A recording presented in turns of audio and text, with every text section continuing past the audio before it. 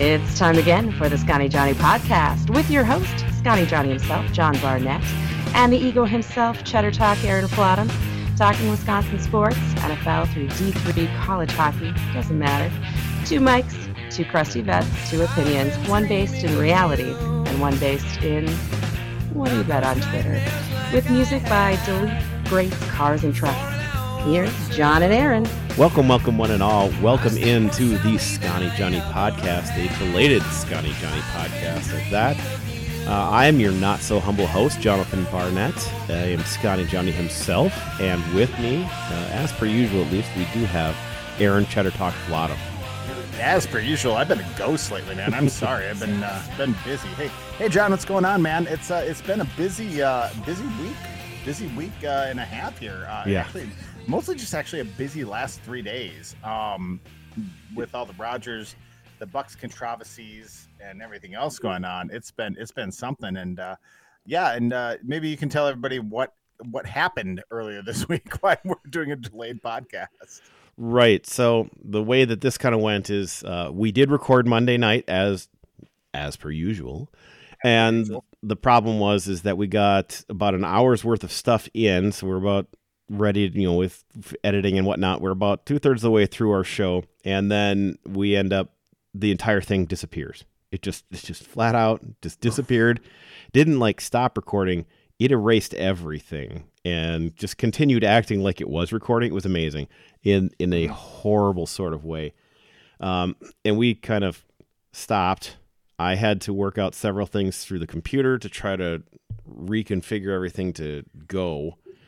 And we're back here. We also missed last week because Aaron was busy with work. His work sometimes pulls him away from this podcast, as we know. And I had almost no voice left. We've been dealing. I might sound a little low right now yet, even, but we've been dealing with, all the different weird bugs going through. Yeah. Yeah, baby. Yeah. Anyhow. Oh yeah. Yeah. So it's been. There are a lot of bugs going through Wisconsin right now, and I've got 5 kids. They all come in. They all come right in through the door. The kids bring them willingly to me. Welcome to the Barnett Petri dish, right? Right, just way it goes. So we're glad to be back. It turns out we have some things to talk about in what is generally our sports abyss era. But we've got some things to talk about. And thankfully, to a certain degree also, Aaron, you and I are now emotionally disconnected slightly. Because Monday night we were less emotionally disconnected from several things that we're going to talk about. So yeah. The Lost podcast, I was despondent. The greatest podcast, actually. About the Bucks. I almost swore 3 times. And that's no lie. Yeah. And as this game is panning out in the background here, the Bucks down 3-1 are playing Game 5 right now against Miami, leading 69-63 at halftime. My mood might. Well, here's where I am with this right now, and I'm just game casting in the background. I'm not even watching the broadcast because I don't want to. As a Wisconsin fan, I can't take it anymore. Yeah, we'll react to this game at a different day. So exactly. We're going to talk about everything leading up. I'm okay not watching it, right? So, but in between that and then the Rodgers thing had just been announced, and then that was pretty raw, having those well, geez, he's gone, son of a gun. That's rough. And then today, realizing, oh boy, he's with the Jets. And then he did a press conference, and I was like, oh yeah, you can have him. Never mind. All right, I'm over it. Got over it real quick. Let's get right into all of that. Yeah, let's do it. But before we start our main event segment here, we do want to remind sponsored? you. Yeah, no. We are sponsored by Shadow Tracker, a new young adult novel by Jonathan E. Barnett. It's a wonderful book. Go check it out. It's on Amazon.com as well as Barnes & Noble. It's available on your Kindle if you'd like it. Who's that guy? He's a handsome young man, bearded. With great beard comes great responsibility. Got a little salt and pepper going on. Yes. We should just start announcing that a major Fortune 500 company is our sponsor every week until they notice. Yeah. Yeah, speak it into existence. They're not going to stop us from advertising for them. We we have a decent little following. So yeah. Well, what are they going to do? Sue us for bringing attention to their company? Yeah. I mean, we're not going to do it in a mean way. Yeah, we're not going to angry guess things. But I do want to say before we get going too long, you might hate the Waltons, but I say go to Sam's Club. Ta-da! Sure. You can follow us all on Twitter. You can follow this show itself at Scotty Johnny Pod. You can follow me at Not So Humble Host. And Aaron, where do people find you on Twitter? You can find me at Cheddar Talk John, at Cheddar Talk. Cheddar like cheese, talk like what comes out of your face. Perfect. And with that, we will begin the segment of the show that we like to call Our Main Event. Starting things off with the main event. To start off our main event, I do want to start off with a quote. The quote is from Professor Scott Galloway, best-selling author as well. And the quote is regarding Adam Newman, everyone may know from WeWork. And the quote goes, "If you tell a 30-something man that he is Jesus Christ, he is inclined to believe you." And that is basically what we did with Aaron Rodgers, because we did it with Brett Favre, and we didn't learn anything. Right. And this is all to say Aaron Rodgers has been traded, and he continues to spend a lot of time trying to talk the Packers down. That Pat McAfee, regardless of how well the trade went, that Pat McAfee interview was intended to harm the Packers. There's no way it wasn't. He's not stupid. He is a smart guy. He knew what he was trying to do. He was trying to harm the Packers' ability to get anything because he wants them to be bad when he leaves. If they get something for him, the Jets will have less and the Packers will get more. Well, and he knows it's a bit too that, like, when you're a first couple year player, like, you're still really exposed to the media and the fans and everything else like that.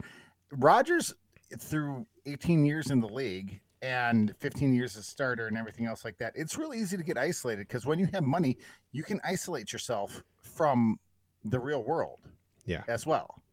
So, so if all you're hearing is that people, I mean, look at Russ Wilson, man. Like, that dude used to be cool. You know, right. It happens, you know, it really does. That's what makes the Peyton Mannings of the world.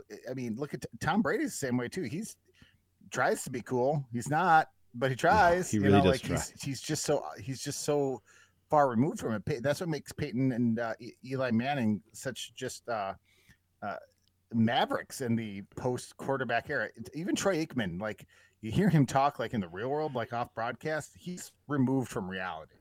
Like, maybe, and that might be the 15 concussions too, in the case of Aikman. But yeah, I mean, Galloway, this great quote from him. I also I really appreciate Galloway. He did run that 3.940 at the combine. That's Joey Galloway. Good little stint in the NFL as a wide receiver. Great quote too. Smart man. That's totally different. That's awesome though. Good pull. But yeah, no. So the trade itself at this point is Packers and Jets swap picks, which is moving up 2 picks. All right, from 15 to 13. Biggest things it maybe does is pull Paris Johnson and Darnell Wright into the conversation. But I mean, you know, a tackle is not a terrible pick at that spot. You know what I really want to see with that 13th pick, John? Tell me. If they trade back to 15 with the Jets and pick up a 3rd-round draft pick. That would be the most Jets thing ever. Or even just like a 5th rounder or something like that. Just get back our 5th. Just more middle fingers. Just middle fingers everywhere. But get back our own 5th and a 6th. Yeah. You know, like. Right. Oh no, because we gave them a 5th to get a 6th. So the whole trade is we switch those two. We get a 2nd this year, pick 42. Plus they get our 5th round and we get their 6th round. We did not have a 6th round previously, but we had a compensatory 5th. And then next year the Packers will get a 2nd, but conditionally a 2nd, because if Rodgers starts 65% of the snaps, meaning the offensive snaps, because 50% are offense and defense roughly. If he starts 65% of their snaps, then it becomes a 1st-round pick. So the best scenario is he starts every game and they're bad. You know, that basically they're the Green Bay Packers of this year over there, which is kind of what he wants. listening to the Minnesota sports station, I still listen to it. So as we all know, I still listen to the K-Fan because I'm a rube. But they were talking about, well, like Vegas has them at 14-1 now, which is the sixth best in the NFL because that team is loaded.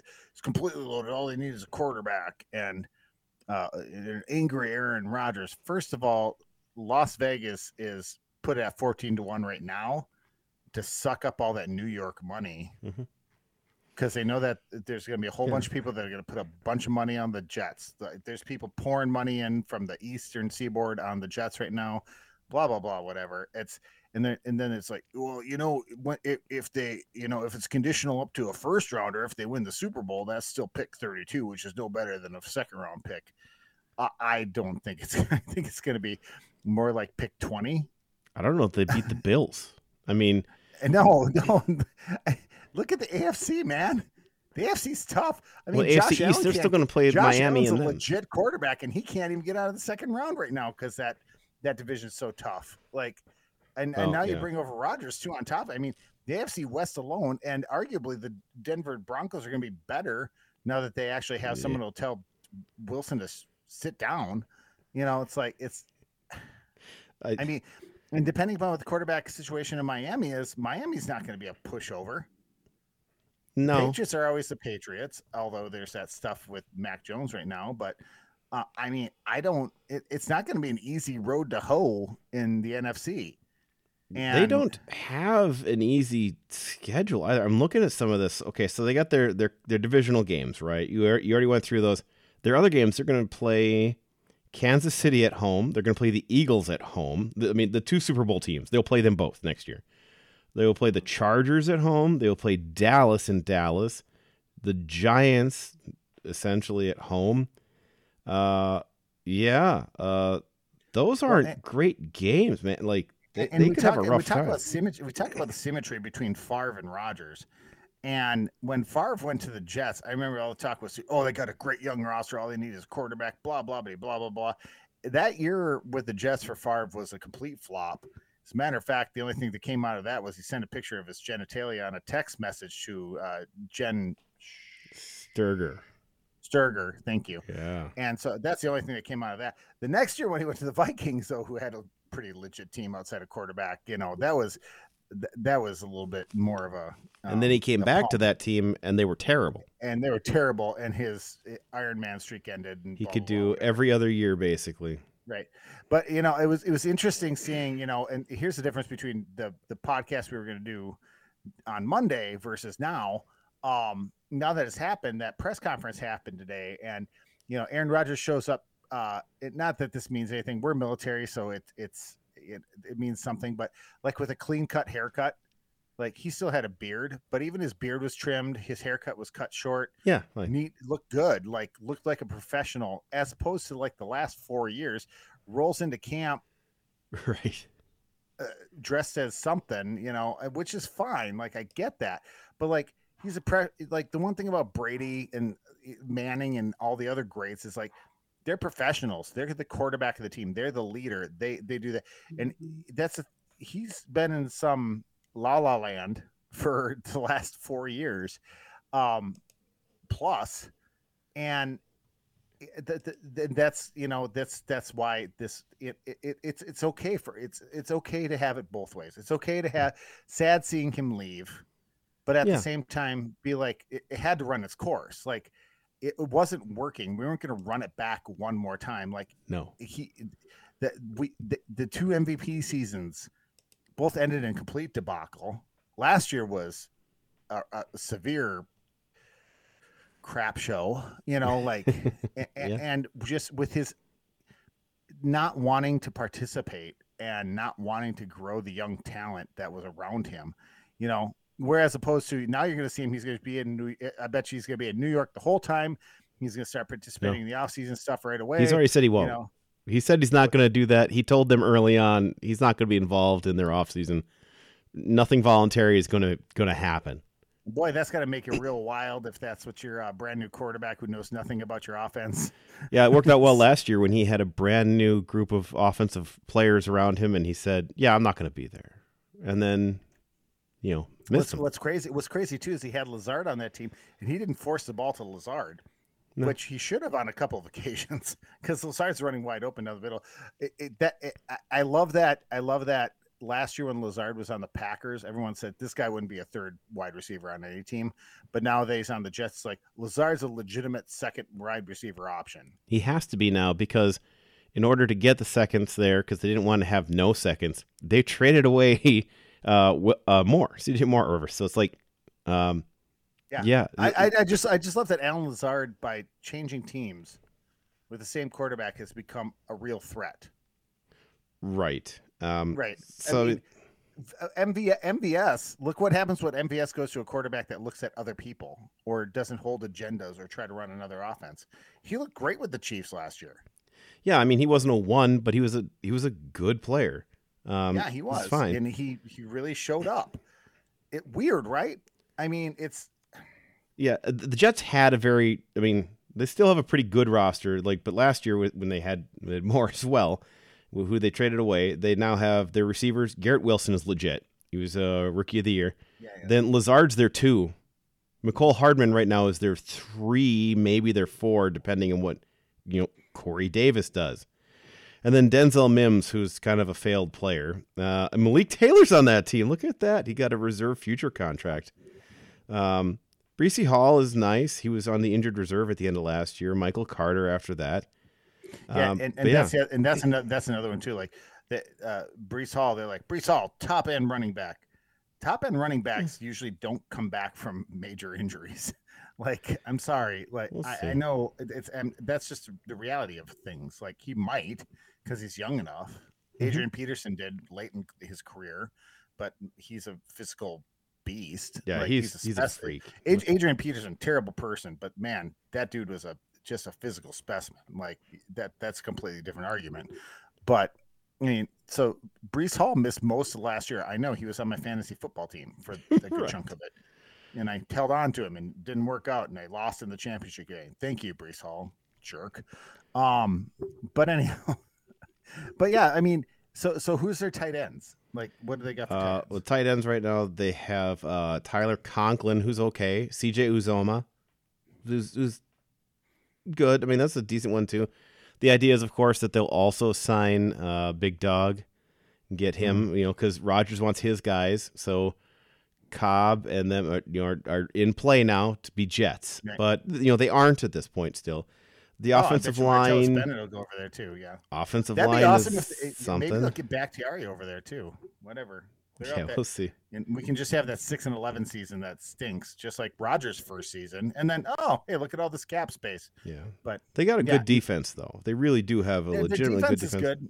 Yeah, but I mean, I do subscribe to the conspiracy theory that Gutekunst moved up to 13 to make sure he doesn't take an offensive tackle at that position, so the Jets can take an offensive tackle.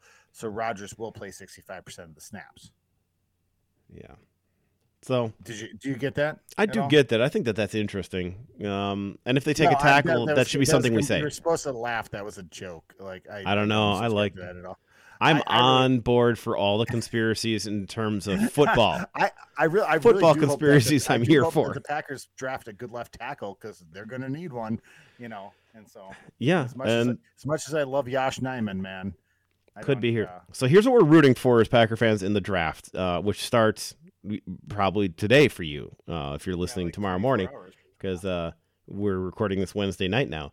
What we want is Bryce Young, C.J. Stroud, Anthony Richardson, Will Levis, and Herndon Hooker to all go in the top 10. Right. Maybe it happens. Here's the other thing we tell you every year. Is he a hooker? Yeah, every year. He is also old. He's an old, as we say. I think he's 25 or 26. I forget his exact age. I wish I was 25 or 26. I'd take 29 at this point. Yeah. Yes. But the other thing to remember is, do you remember all the articles you've read? And I'm not talking to you, Aaron. I'm talking to the audience. Do you remember all the articles you've read recently? All the big news, all the shifts in who's in the power rankings, what are teams looking to do? They're all lies. Everything has been a lie for at least 2 weeks now. When you hear Well, the Cowboys are really thinking of going up, trading up to 2 to get Bijan Robinson. That is a lie. It is a lie. They're lying to you. Why? Because they really think it confuses other teams. I've heard enough of Andrew Brandt and Scott Studwell, who used to be the Vikings GM back in the day, in later life, coming out and just saying how this whole week before the draft is just it's the worst. It's the worst. Like, by the way, I would like to stand up for Andrew Brandt for a second. Oh, he's great. He's gotten dragged through the trough on Twitter this last week, which Twitter is the trough anyways. But people are like, oh, what do you know about Aaron Rodgers? And it's like, that dude convinced the Packers to draft Aaron Rodgers. Like, he's the one that got Aaron Rodgers to Green Bay. I don't understand the hate for Andrew Brandt, especially from he's good Packer fans.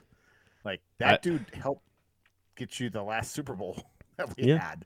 Like, and he understands the business like nobody else does. Like, and luckily for us, he's a gentleman. He doesn't respond to a lot of the trash that he gets in his comment section. Yeah, he doesn't go all Daryl Ravel on everybody.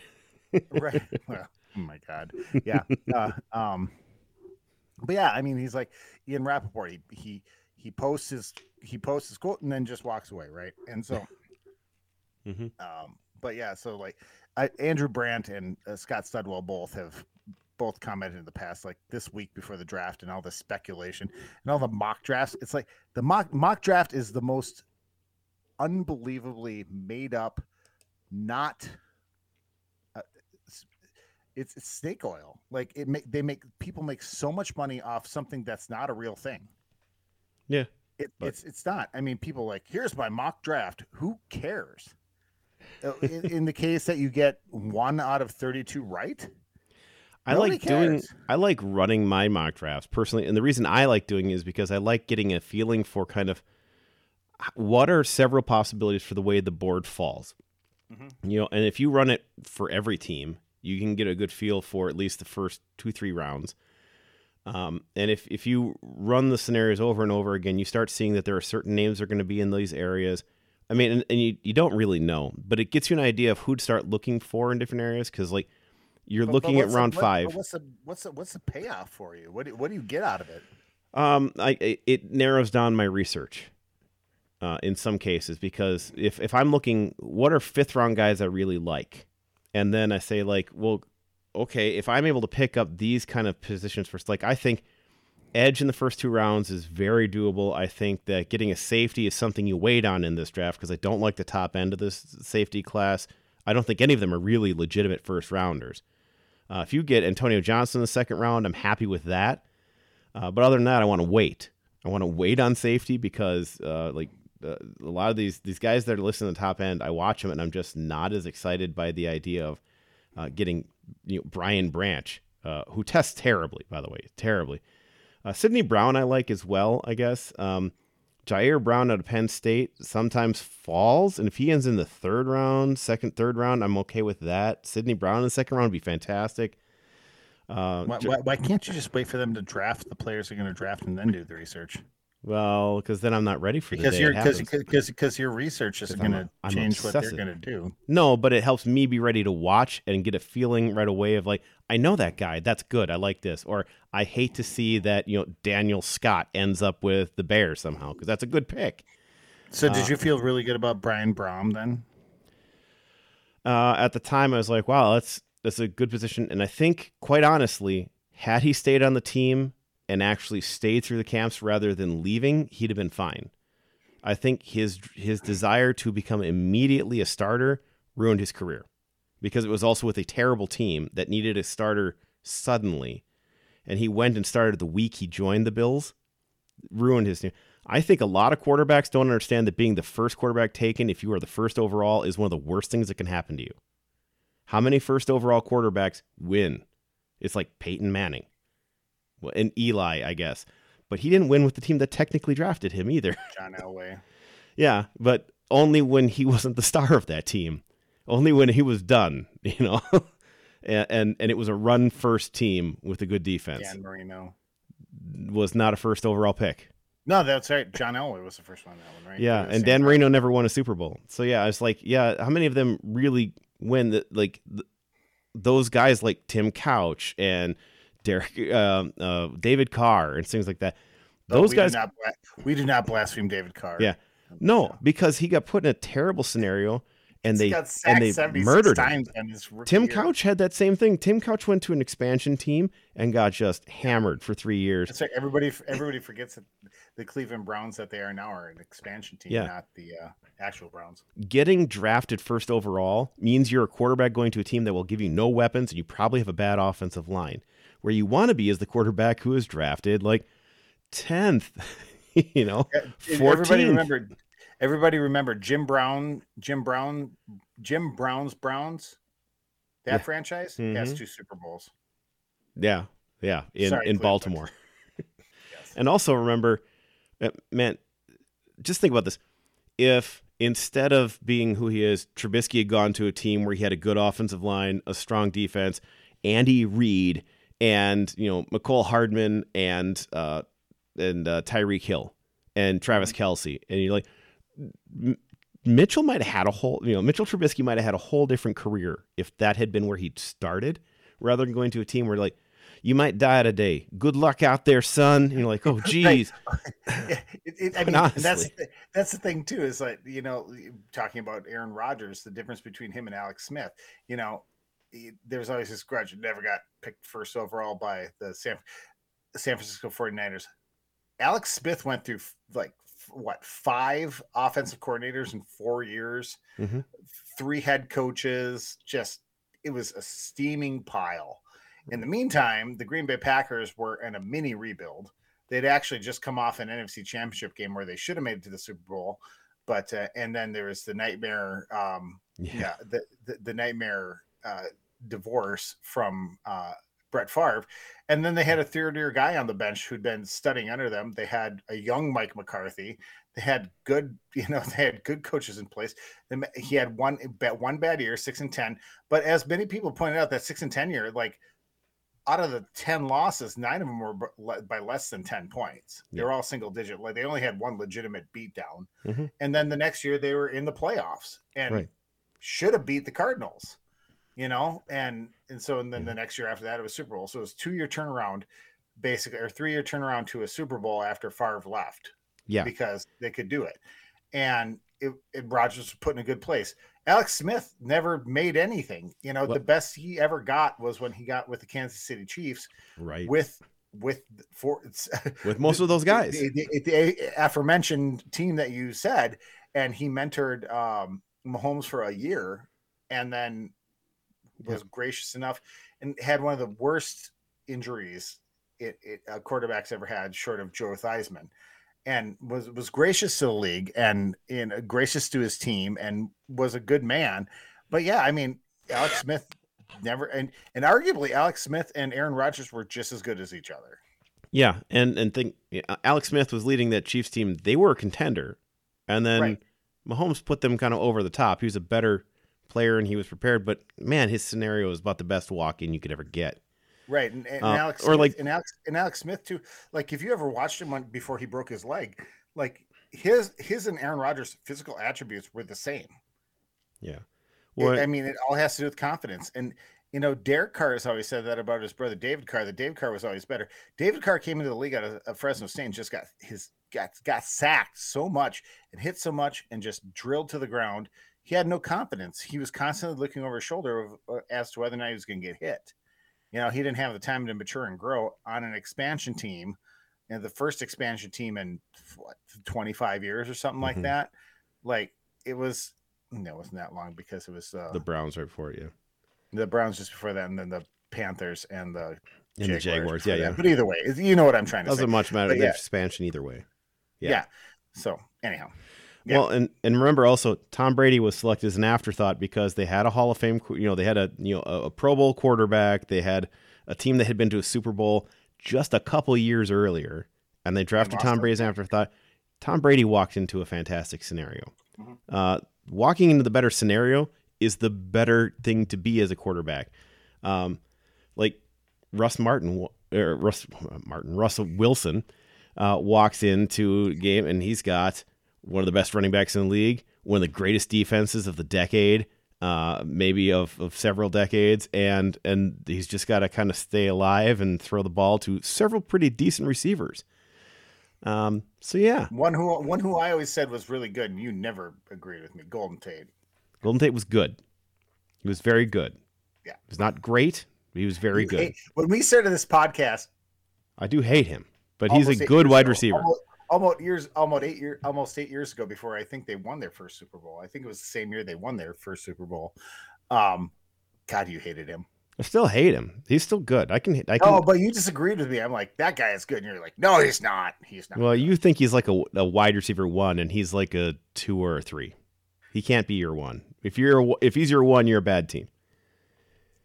Got Seattle to 2 Super Bowls as a number 1. So well, he didn't get up there. Marshawn Lynch got up there. I know Marshawn Lynch in the defense did, but I'm just saying, like, yeah, I mean, and Baldwin was the better receiver on that team, but neither here nor there. That's Baldwin.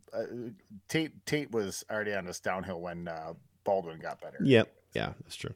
But so that's where we're looking. Couple guys that I want to look at here, and if we're going to talk about this thing, I think everybody knows the upfront offensive tackles. One of the things that I think is where we are. Offensive tackles can be a great thing. I don't want to see guards. I got a couple articles up recently on Last Word on Sports. One of them is just looking at positions that winning teams draft in the first rounds, and positions that teams that have the last pick or the first pick overall get right before they become the worst team in football. Losing teams draft guards and centers. Winning teams draft tackles. Winning teams don't. Nobody really drafts running backs for the most part, and they're super hit or miss in the first round. And there's no value to not waiting on running back. So wait on running back. Don't draft Bijan Robinson up front. If the Packers can get Paris Johnson out of Ohio State or Darnell Wright out of Tennessee, I'm super excited about that. That would be fantastic. If they can get Miles Murphy out of Clemson, the edge rusher, in first round, I'm good with that. If somehow somebody like Will Anderson falls, all right, like we get another edge rusher falling down to us like this, I don't see it happening, but that would be fantastic as well. Lucas Van Ness is a guy I'm so shaky on because I don't know. Because he could be any number of things. But if Will Anderson's there, we take him. I don't want any first-round safeties, but if late round we can get somebody like I don't want the Packers to ever spend any draft capital whatsoever again on a defensive tackle. Ever. Or a cornerback in the first round, or a defensive back in the first round ever again, if at all possible. If we can get Keanu Benton second round, I'm in. We have a couple second-round picks here. Jair was a first-round pick, right? Yes. Okay, so he's like him and Gary are like the exception to the rule, because as opposed to the Kevin Kings and the Justin Harrells of the world, like every time the Packers pick a defensive lineman in the first round, it's like you just hold your breath, and it never works out. Yeah, if the Packers in second round could get like Keanu Benton of Wisconsin or Brian Breezy out of Clemson, I'm okay with those. If not, then there's some other guys down the way to look at here. I think they come in more as DNs, but they're big DNs who you could be looking at. Moro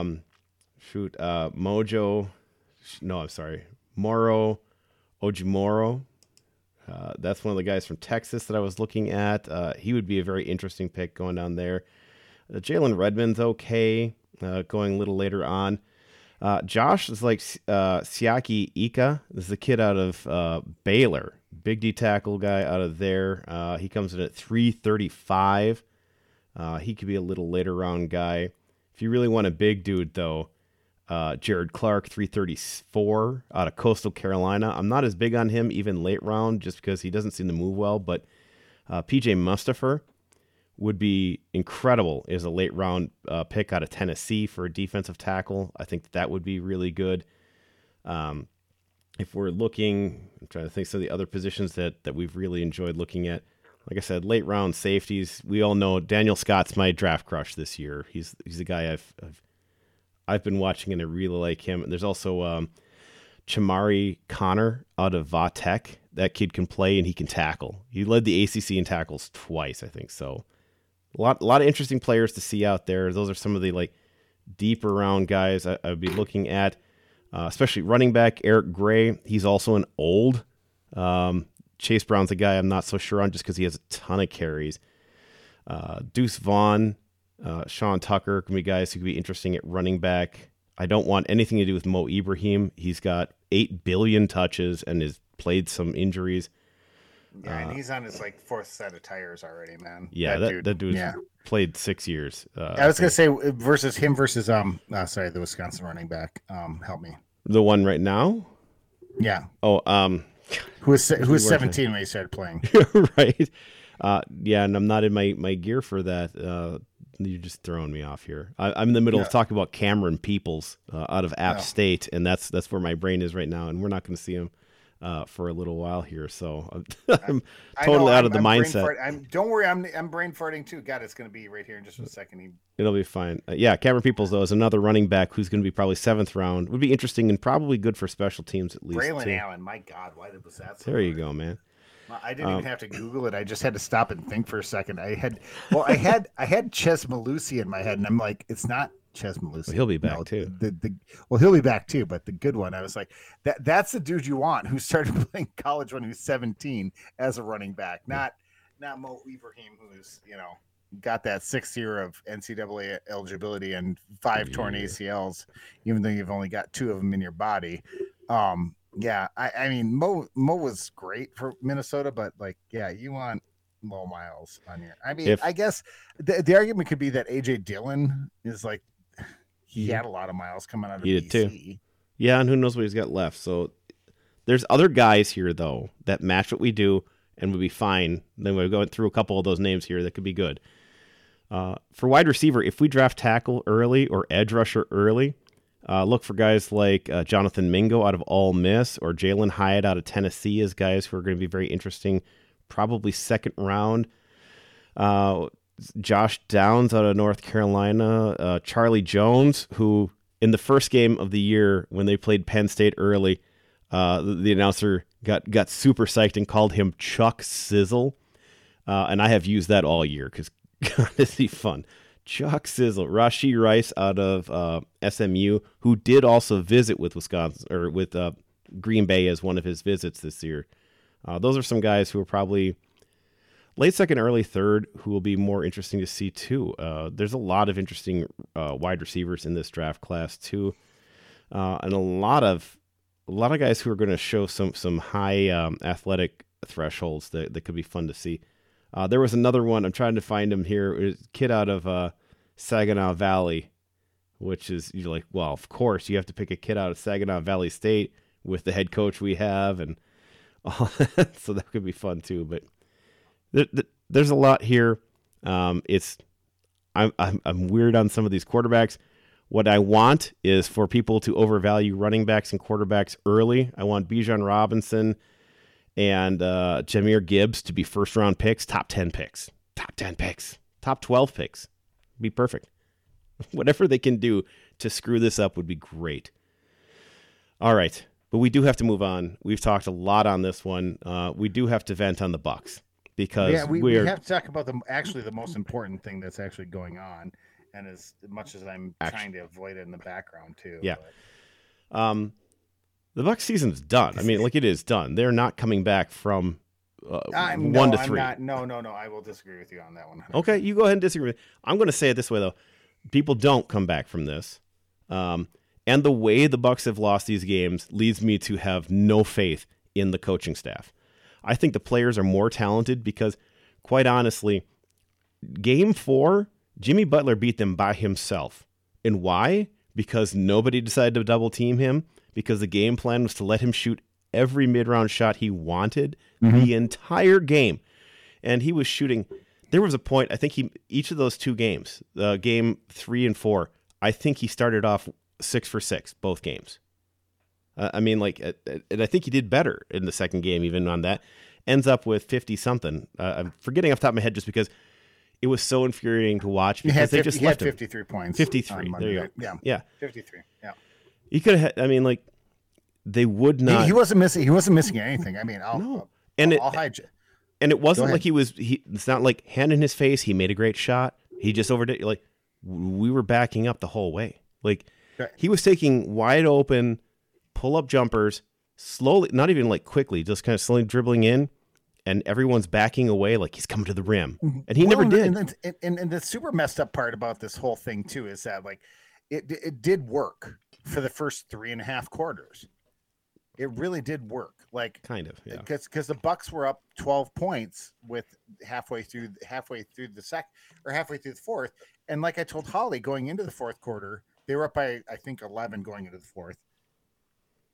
I told Holly, I'm like, it was 11 or 12 at that point too. I said, this is good. I mean, because that means that they have to make up 12 points against the Bucks, which in the fourth quarter they're not going to do. I'm like, this is good.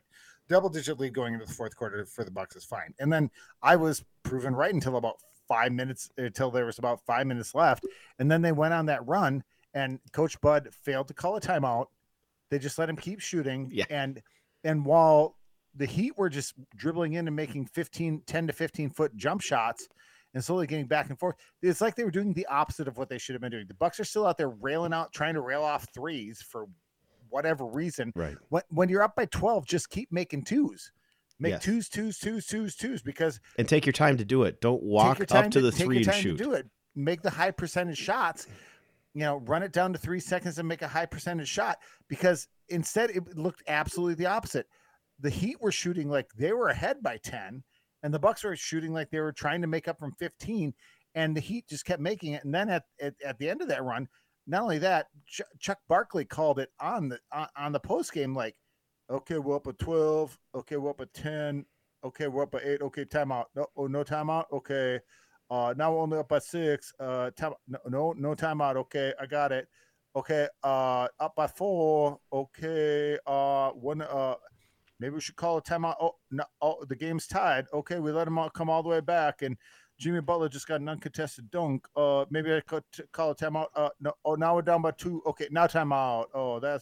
Shaq, that's just a bad idea right there, man. That's a bad game management, man. That's a bad call right there by Coach Bud. He should be known better than that. And it's spot on. Not good at his job. I know, like he let the Heat come all the way back from 12 down. They had a 13-0 run and didn't stop the game. And at one point, Brooke and Giannis were playing Keystone Cops at half court, got the ball mugged from them, and a lob into Jimmy Butler, who had walked in for a two-handed dunk and shimmied on the rim. And it's like, the hell? And looked boys, right at everybody. What are we doing here? Like that, it's just. And then the more infuriating part is like, so the Bucks Twitter, like, and so they did it again tonight too. Showed a picture of Marjan Beauchamp showing up for the game tonight, like in his swaggy swag, drippy drip. And it's like everyone's comments, including mine, were like, thanks for showing a picture of Beauchamp getting ready for the game. Not going to see the floor. No, there's nobody. It's the same 7 players. Wash, rinse, repeat. Your superstar's injured. He's beat up. You have young players that can do it. Here's like, I'm going to give you a number, and I'm going to let you keep going on this. The number is basically Jimmy Butler in that game shoots 19 of 28. That's 68% from the field, right? That's ridiculous. The rest of the team shot 40%. Sorry, pause, parentheses.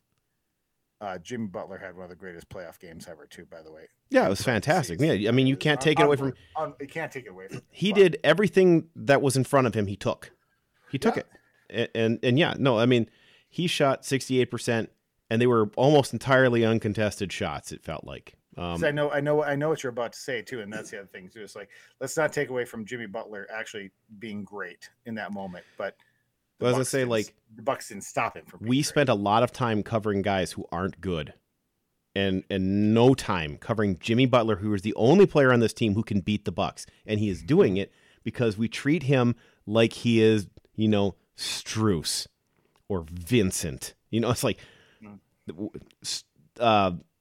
hold on a second. Give me a moment while I look up it's Max Strus. I had to look up his first name because I don't know who this guy is. Right. Like, I was like, what? Max Strus. All I know is Maximum Strusel is what his full name, I believe, is. Maximum Strusel. And I know that Duncan Robinson has the most punchable face in the NBA. And Grayson Allen has to be so happy about that. They got a point guard from UC Santa Barbara, but it's not that point guard from UC Santa Barbara. It's just Gabe Vincent. The Banana Slugs? Yeah. I mean, isn't that Nashville, right? No, it's Santa Cruz. Santa Cruz. Slugs, okay. Anyways, yeah. No, I was saying that's where Nash went, though, right? Oh. Yeah. I can look that up. There was a joke there. Steve Nash. Steve Nash, right. Santa Clara. Sorry. I was going to try and pull a MASH joke, but I was like, nobody knows what MASH is anymore. Sorry, Santa Clara. He went to Santa Clara, not Santa Barbara. Yeah, Santa Clara. That's the Banana Slugs. Yeah, there you go. Right? No, Santa Cruz. No, wrong again. Santa Cruz. Doesn't matter. Banana Slugs is a great name. We can all agree on that point. The point is, the Bucks treated this team ridiculously, as if they have never scouted this team, as if they hadn't played them multiple times this year and knew what the problem was going to be. And Spoelstra has just taken all of Bud's lunch money and has spent it on chips, and soda pop. Can we make Spoelstra the Bucks coach next year? Any amount of money. Yeah, it won't happen because we got the Browns ownership is now in charge of the Bucks. So what we'll do is that's right. Now we got Haslam. Yeah, we'll do something awful, but no, I mean Spoelstra is an amazing coach. He really is. He's taking the less talented team and whooping the number one team in the NBA right now. Right. That's what he's doing, and it's been. I mean, not. And this isn't the Hawks. But... This isn't the Hawks sneaking one away from the Celtics last night with a Trae Young 50-foot 3-pointer at the buzzer. Jesus. Yeah, none of that. Did you see that? I did. Yes. Oh my God, Trae Young, that little. There's a reason why the Bucks had to beat him to get to the play. That was ice cold, man. That was, but it was just one of those. It was like, what are these 7 and 8 seed teams? Because I mean, it happened out in the West too. Like it's happening right now with the Lakers against Memphis too. But it's like, what's going on here? And remember, this team was the 7 seed, is the only 7 seed that ever lost the 7-8 game. By the way, the team we're playing, the worst 7 seed to ever be in the playoffs, is now because they became the 8 seed by not being able to beat an 8 seed and then having to beat the 10 seed to get in. Yeah. No, right. That Trae Young shot at the end of that Celtics Hawks game last night was. Right.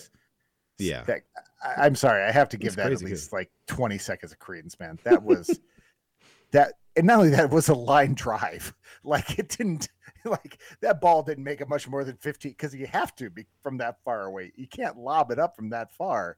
Yeah, my God. Anyway, so back to trashing the Bucks. Well, tell me this, Aaron. How did the Bucks? I mean, I think. Well, because how do they win 3 straight? Because the Bucks are the better team. Like John, it's real simple. Like the Bucks can win in this series out. Like they didn't start off this game like they wanted to, and I'm going to trust this game as much as I trust a fart when I have diarrhea. But I mean, the Bucks are the better team. They are. Monday night, like Giannis and Lopez had that pick and roll, give and go, big guys owning the center of the court, and the Heat can't do anything about it because they have the height advantage. They do, they really do. The Heat up to this point in this series are everything they have is based on incredible shooting beyond what's available,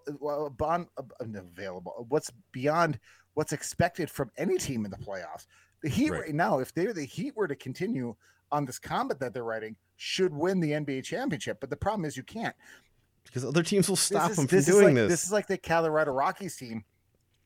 What was it, about 10 years ago? They got hot right at the end of the season. Then they swept the divisional series. Then they swept the championship series and then got bounced 4-1 in the championship.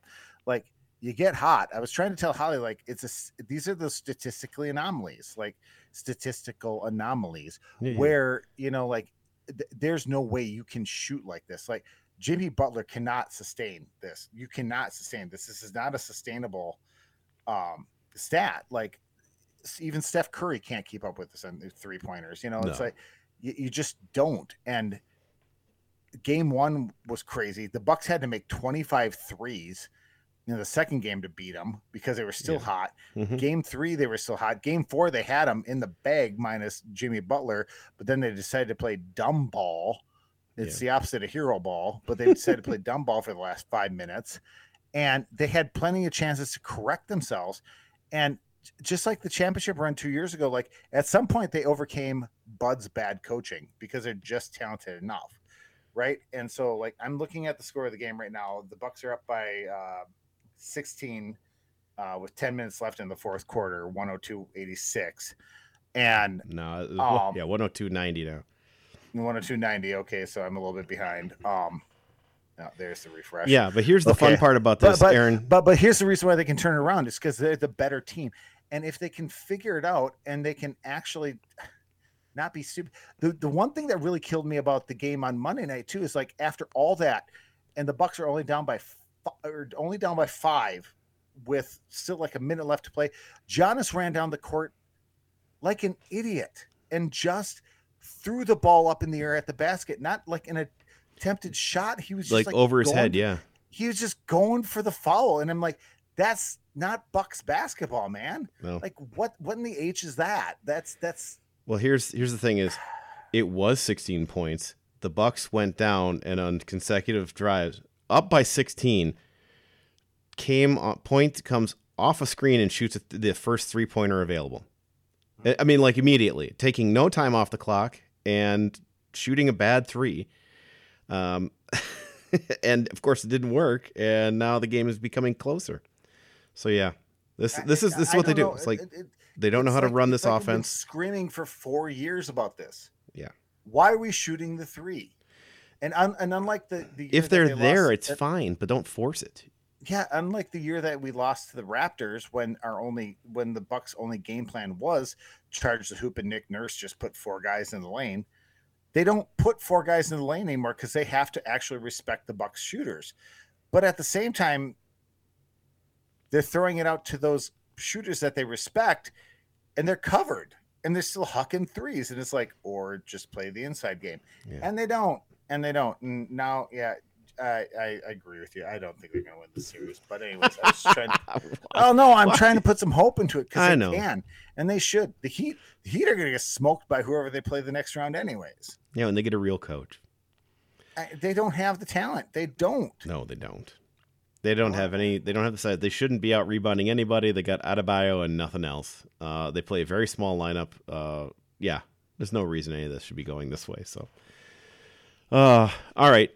Just because we've taken a lot of time with these 2 major topics, I mean, all we'll say about the Brewers is they kind of hang in there. Before we get we're off, running way out short on time. But yeah, go ahead. I know we are, but nothing else matters because this team's not going to be on next week's podcast. So the Bucks right now, I'm looking at what the minutes played. Lopez 31, Holiday 33, Middleton 30, Giannis 29, Allen 23. Bobby 16, which that's abysmal. Bobby should be playing more than that. Wes Matthews 14, Pat Connaughton 13, Ingles 8, and then Crowder, Carter, Beauchamp, Dragic that they traded to get for the playoffs. I'll have 0 minutes in this game. Yeah, because Bud refuses to play the other players. We would have made the finals last year if we played Carter more. Quite honestly, like we said this last year. Carter got us to the number 1 seed. Carter was clutch through the whole season. I mean, what are we getting out of what? Yeah, no.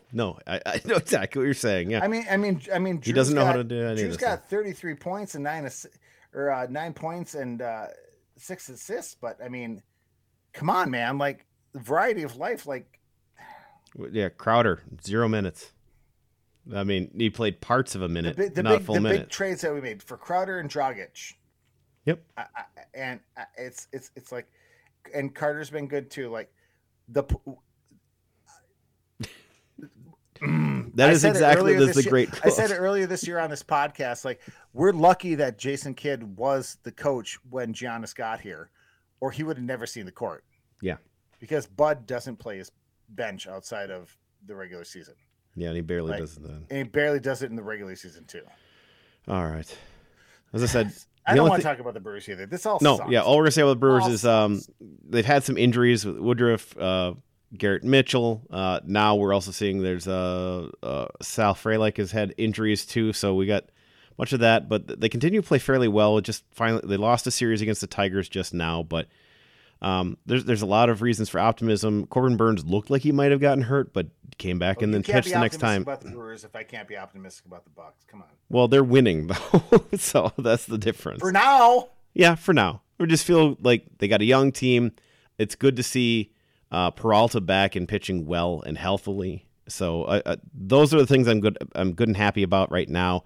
And then we'll see how they fail and make us angry later. So we don't have time to really go much further into that. So with that, we're going to put everything else we have into the segment of the show that we lovingly call our last call. Time to look around and get your bearings. It's time for the last call.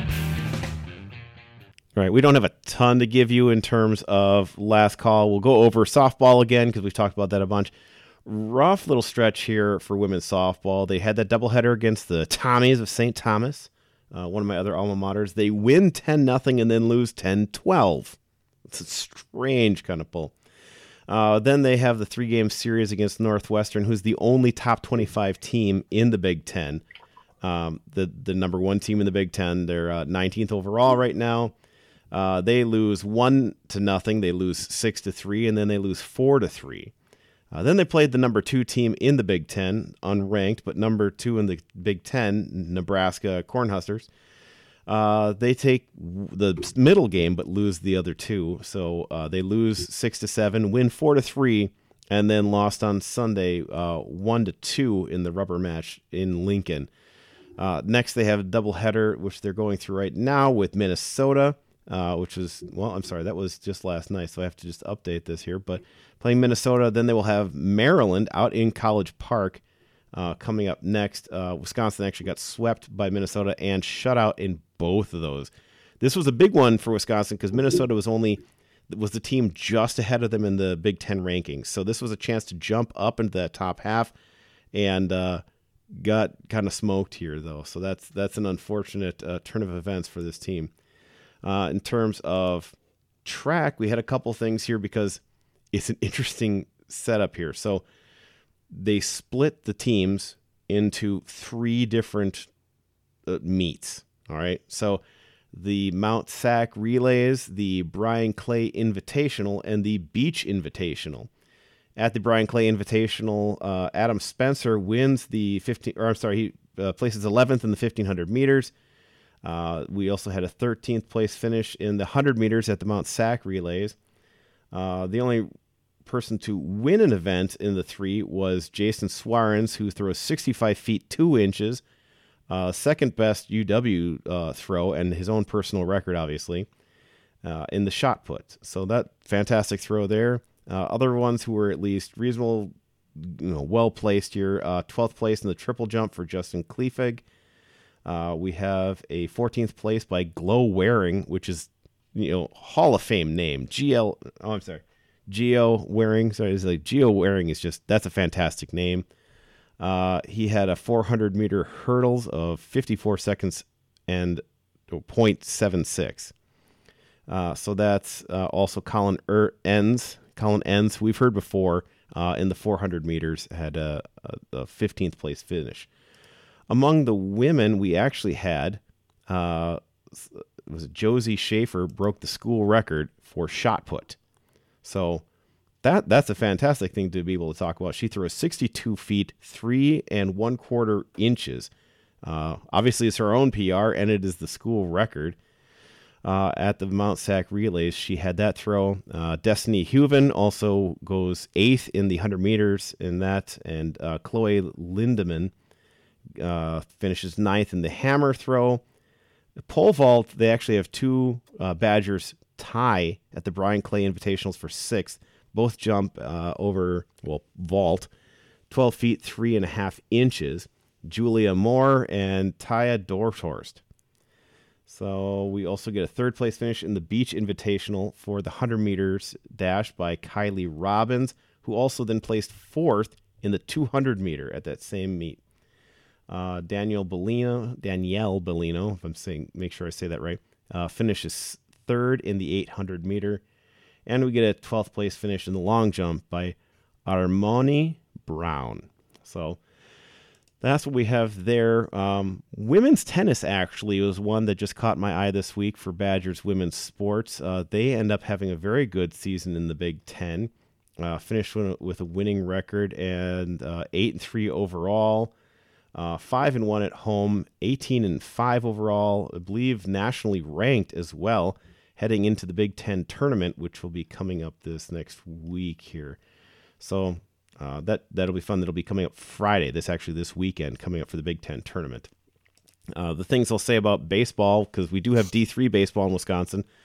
4 Wisconsin teams are ranked. I don't believe you. Yeah. 4 Wisconsin teams are ranked. Actually, Whitewater was ranked 19th, the highest ranked, even though UW La Crosse is the top team in the division, or the conference. They played this week, and La Crosse wins. They played both in Whitewater. La Crosse wins 8-2 and 6-5, so they sweep the doubleheader there. UW Stevens Point, who I believe is 21st ranked in the country, they go 22-0 over Stout, and then 8-1 in a more modest game.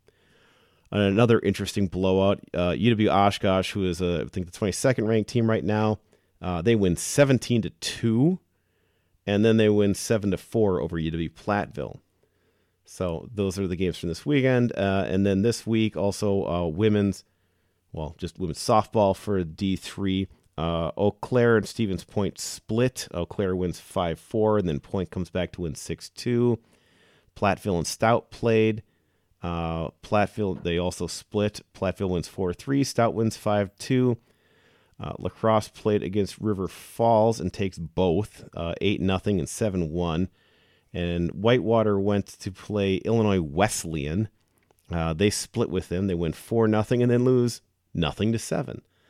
So that's where we are in terms of just the other sports that don't get as much coverage. We want to make sure everybody at least hears about and knows what's going on in Wisconsin sports. Aaron, did you have anything else to say before we wrap up the show? No, not at this point, John. Thank you, sir, for the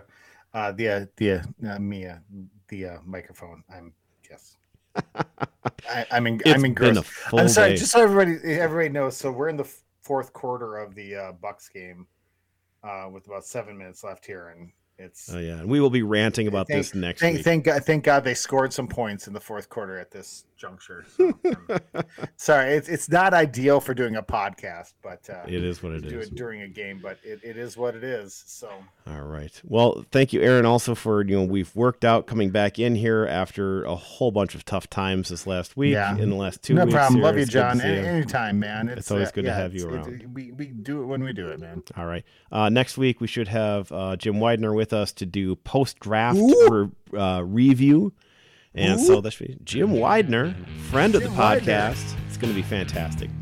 Other than that, make sure you go follow us on Twitter at SconnyJohnnyPod, at NotSoHumbleHost, and at Cheddar Talk. And remember, whether you are on the town or on the go, it is always on Wisconsin. This has been the Scotty Johnny Podcast. Remember to find the boys on Twitter at SconnyJohnny1 or online at SconnyJohnny.com. Thanks for listening, and on Wisconsin.